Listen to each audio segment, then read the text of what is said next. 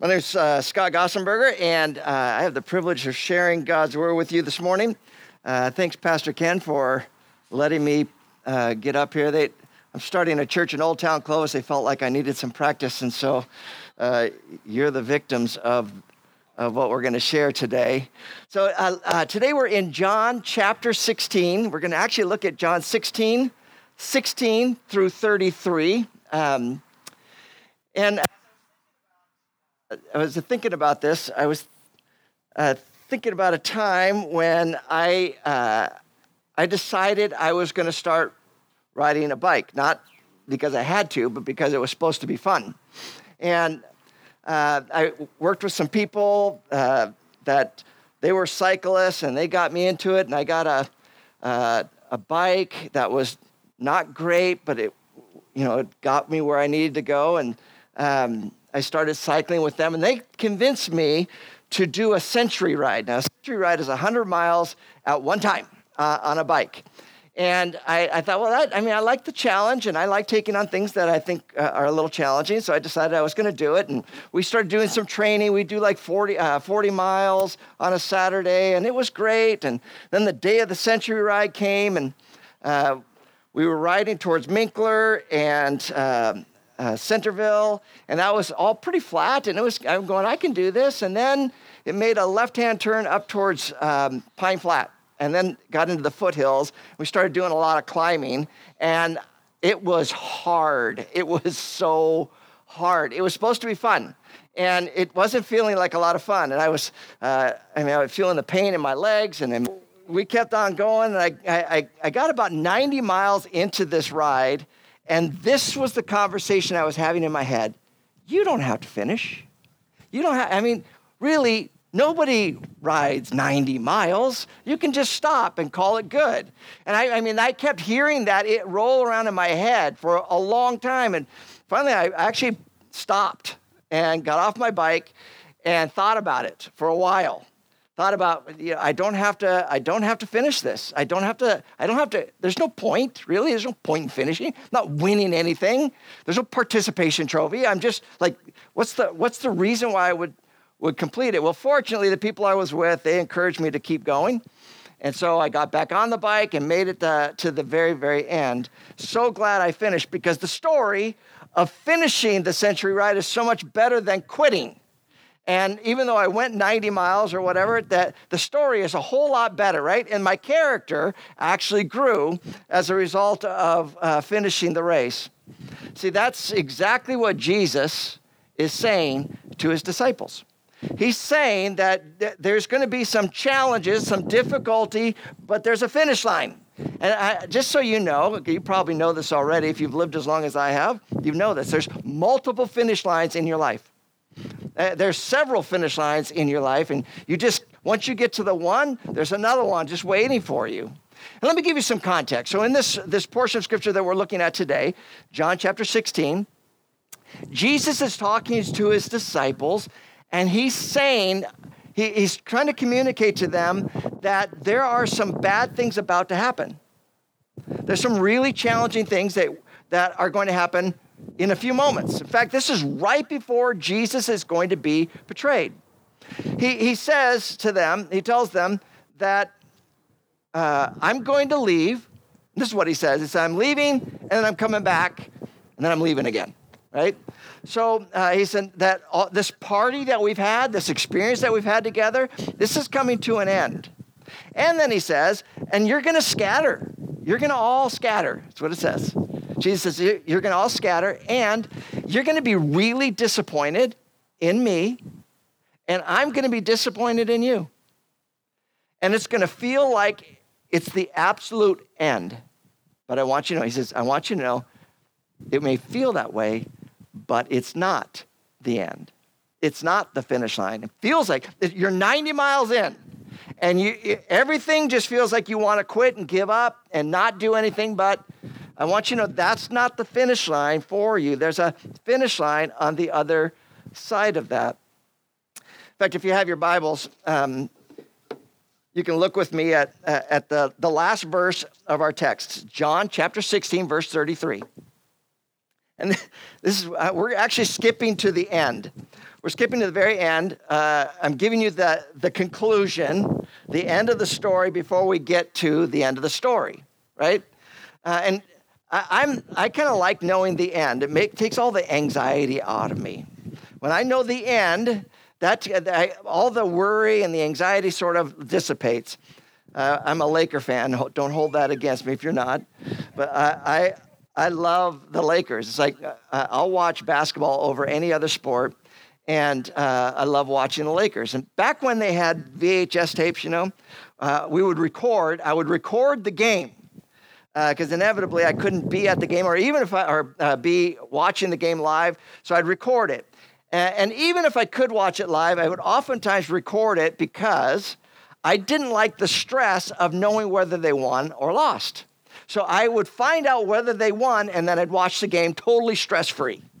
I mean, I didn't worry. I knew they won, right? I knew they won. It was like fun to watch. Even if they were down by 20 points, I go, they're going to win this game. And so that's what I'm going to share with you today, is I'm actually bringing you to the end, to the very end of the story. In John chapter 16, verse 33, it says, I have told you these things so that in me you may have peace. Now, he promises, actually in this text, he promises three things. Earlier in verse 22, he promises joy. That when we go through difficulty, on the other side of that, maybe even in the midst of that, there's joy. And then he says, your joy, and this is where he brings us to in verse 33, the joy that you have actually builds in you peace. But then he does this, he gives us this, and I wish he would have left this out. This is the part that I wish Jesus would have just not included. But he says to the disciples, in this world, you will have trouble. So he says, I'm promising you three things. I'm promising you joy, I'm promising you peace, and I'm promising you trouble. I promise you all three of those. Now, all three of those things are going to be true in your life. I like the joy. I like the peace. Don't like the trouble part. And probably you don't either, right? I wish that Jesus said, in this life, you're going to have joy and peace, and you'll never have a problem so long as you trust me. And unfortunately, that's not what he says. He gives us the reality. See, trouble comes in two basic forms. There's lots of forms of trouble, but two basic forms. One is trouble that comes from outside of us, right? We live in a broken world. I didn't take physics in high school. I was not, and for sure didn't take it in college. I was not a math person. My wife, Jackie, she's a math person. I am not. But I understand this about physics. There are laws of thermodynamics. The second law of thermodynamics when it comes to physics is what they call entropy. Entropy says this, that everything from the point that it starts moves towards chaos or more disorder over time. And the longer the time lapses, the more disorder and chaos is a part of it. So that means this, and it's just explaining the world that we live in. When Adam and Eve sinned, entropy started. The whole world moved more and more closer to chaos. And if you read, so you start at the beginning, Genesis, right? You see where it all started, and you get to Revelation, and you see it all falls apart. That's exactly what's taking place. The Bible doesn't talk about physics, but it expresses what physics is all about, right? So it says that in this life, everything's moving more and more towards chaos in your life. Everything is moving more towards disorder. In this life, you're going to have trouble. That's why there's earthquakes and there's natural disasters. That's why our bodies break down. See, even if you're healed, you have some kind of illness or whatever, and you're healed, that illness or that healing is temporary. Eventually, something's going to take you from this life to the next should Jesus not come back. So in this life, you're going to have trouble. Jesus promises that. And trouble sometimes comes from a relationship. People are imperfect. Even Christian people are imperfect. And they make decisions and sometimes do things that bring trouble in our life. If you're married, you will have trouble, right? Just the way of it. I wish when I got married that everything was perfect. And I mean, it's as close to perfect as anybody could ever find. But there's trouble. in relationship. And then some trouble comes not just from outside, some trouble comes inside, right? We can have loneliness or despair or depression or discouragement or anger that begins to work its way inside of us. So sometimes the trouble is not outside, sometimes the trouble is inside of us. And Jesus says, that's just a fact of life. I wish that there was some kind of something you could say that makes it all go away, right? Like in Jesus' name, and then poof, it's all gone. But that's not the way God designed the world, and for good reason.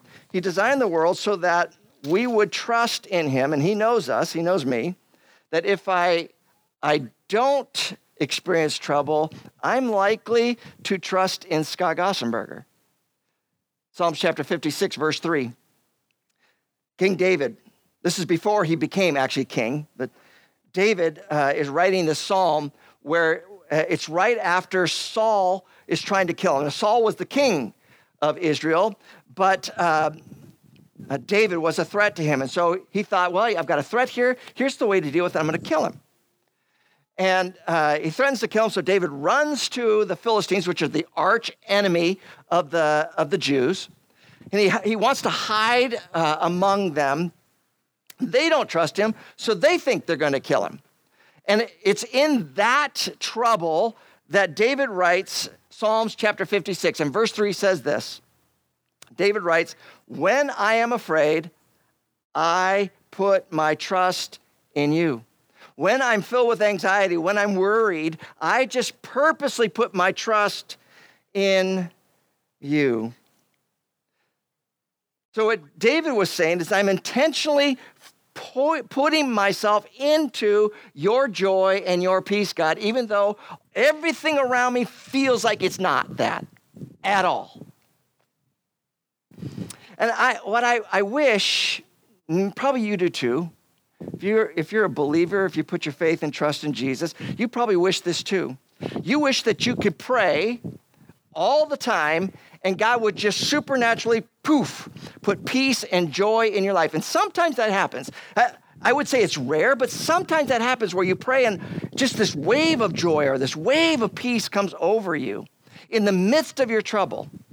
Most of the time, though, it's applying God's word and God's truth and the relationship that we are called to have with him that begins to soak into our lives the joy and the peace that he promises.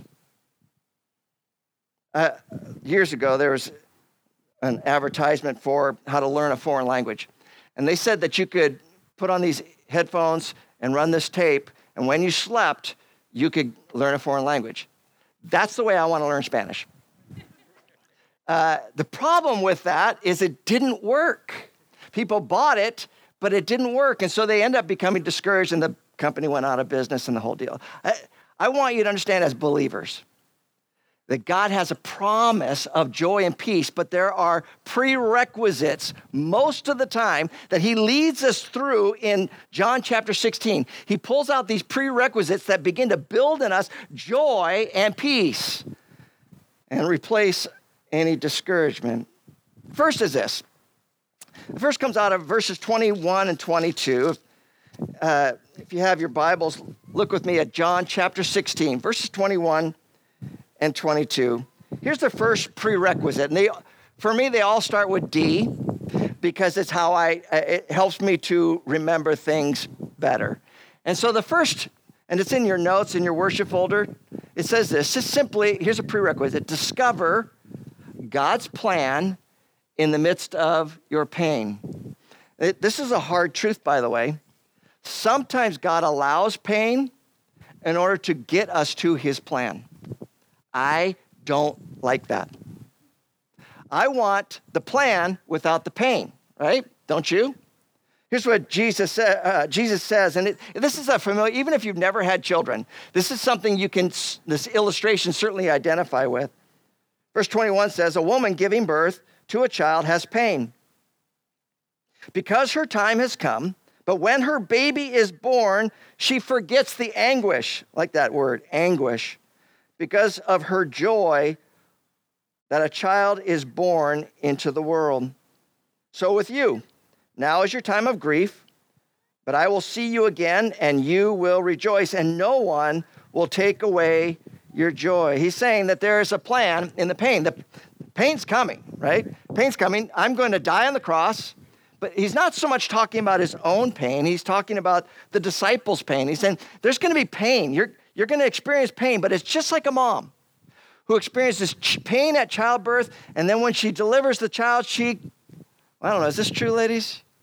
You forget the anguish. Anna's saying, nope, I remember every bit of it. But in the moment, right? In the moment, it's like, just get this thing out of me. I don't care. You know, it's a dinosaur right now. And I just want it out. But when you get on the other side and you see that child, you go, it was worth it. You've heard the term, no pain, no gain, right? And I think that's true. But I would also say, if all we experience is pain without the gain, no one wants that. And Jesus is trying to help his disciples understand that, yeah, there's pain in this life. In this life, you experience trouble, but there's a birth on the other side of that, a birth of God's plan or God's purpose or God's productivity in your life. Sometimes, by the way, God's purpose is nothing more than you to finish. Had I quit at mile 90, I would not have finished. And you know what? When I got to mile 100, there was no fanfare. No one celebrated me. I got no trophy. No one gave me any money. I just finished. But sometimes God's plan is just for you to finish. Whatever is in front of you. Here's the second prerequisite. And it comes out of verse 23. So the first is to discover God's plan in the pain. The second is to depend on God to provide. Verse 23, Jesus says, in that day, you will no longer ask me anything. Very truly, I tell you, my Father will give you whatever you ask in my name.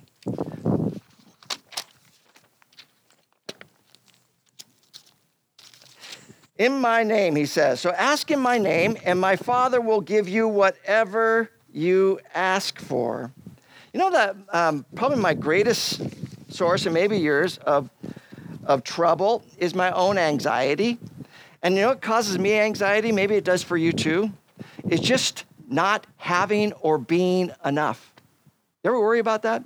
Not having enough or being enough? I think for me, the being enough is a bigger deal than the having enough. I sometimes worry that I don't have enough skill to do what's in front of me. I don't have enough time to accomplish what's in front of me. I don't have enough finances or enough relationship or enough, right? That I'm not enough or I don't have enough. That causes all kinds of anxiety. And Jesus was highlighting that for the disciples. He's saying, you're going to feel, I'm going to be gone because I've been your enough. Jesus was their enough for a long period of time. These are uneducated fishermen. They couldn't change the world, much less change their own lives. And Jesus says, I've been your enough. For 3 years, I've been your enough. How many times were they hungry and Jesus took a few loaves and fishes, which were not enough, and made them enough? When they needed to pay a tax, Jesus found a fish that had a coin in his mouth, and so that was their enough. And how many times were they fearful that they would be hurt or harmed or rejected, and Jesus just resolved it all, and he was their enough? How many times? We don't get stories of it, right? We don't read about it, but certainly it must have happened where one of the disciples woke up and they were sick. I mean, really sick. I can't go any further. And how many times do you think Jesus laid his hand on them and healed them and was there enough? My anxiety, probably yours too, comes from just feeling I'm not enough. But Jesus says, I want you to know I'm going to go. And when I go, I want you to pray. He says, in my name. Now that phrase is important. It's not just using the name Jesus as some kind of magical word that we throw out there. We throw out the word Jesus and poof, things happen. Not what he's saying. He's saying, in my name is praying as if I am right there agreeing with you. In other words, you ask as if I'm right there in your presence. The way you do now, when I'm present with you, is the way you're to pray when I'm no longer present with you. That you pray as if my essence was right there with you. Now that's power. So he said, first of all, I want you to discover my plan in the midst of pain. I want you to depend on me. And the third thing he asks us to do, to get to the joy and the peace that he promises, is to decide to believe. Decide to believe. Verse 31 says this. The disciples he had just told them, I'm leaving. You're going to scatter. It's going to be hard. And he said it plainly, right? And so they go, oh, now we believe because you stop speaking in, code. And instead you're talking in plain language that we can understand. And they said, so now we believe. And Jesus responds to them and says, do you now believe? Jesus replies. So he's saying, you do believe. You've decided to believe. I'm gonna help you understand something. Faith is a choice. Faith doesn't accidentally happen to you. It doesn't just fall on you. Faith is a choice. You choose to believe. Talked with somebody just recently who they've watched some YouTube videos, and they said that they've decided that the sun and the moon are the exact same size, and they're only 3,000 miles away. Sometimes in Fresno it feels like that, right? And I said, how can you believe that? I mean, there's nothing scientifically. Well, I believe. He decided to believe that. He just decided. I've decided, this is an old song, I've decided to follow Jesus. No turning back, I've decided. It's a decision. My faith is a decision. I've decided to follow Christ. And just so we understand what I think I'm trying to talk about and what Jesus is saying, he's not talking about belief. He's not talking about just believing that something's true. Faith is not just believing something's true. Faith is applying what is true. That's faith. Faith is saying, this is true, therefore I'm going to apply it to my life. There's a difference between believers and followers, and God's called us to be followers of him. And here's the fourth prerequisite. It comes out of verse 33, which we read already, but let me read it again because I think it's powerful. I have told you these things so that in me you may have peace. In this world you will have trouble, but take heart. I have overcome the world. See, we defeat the world's influence by surrendering your heart to Jesus. When he says take heart, he's saying take your heart and put it in Jesus. It's an intentional choice that we have. We're all going to surrender to something, right? That's just the way of this world. We're all going to surrender. And Jesus is saying, don't surrender to the pain. Don't surrender to the trouble. Surrender to me. Take heart. Put your heart with me, and I will take care of you. Would you bow your heads with me for a moment?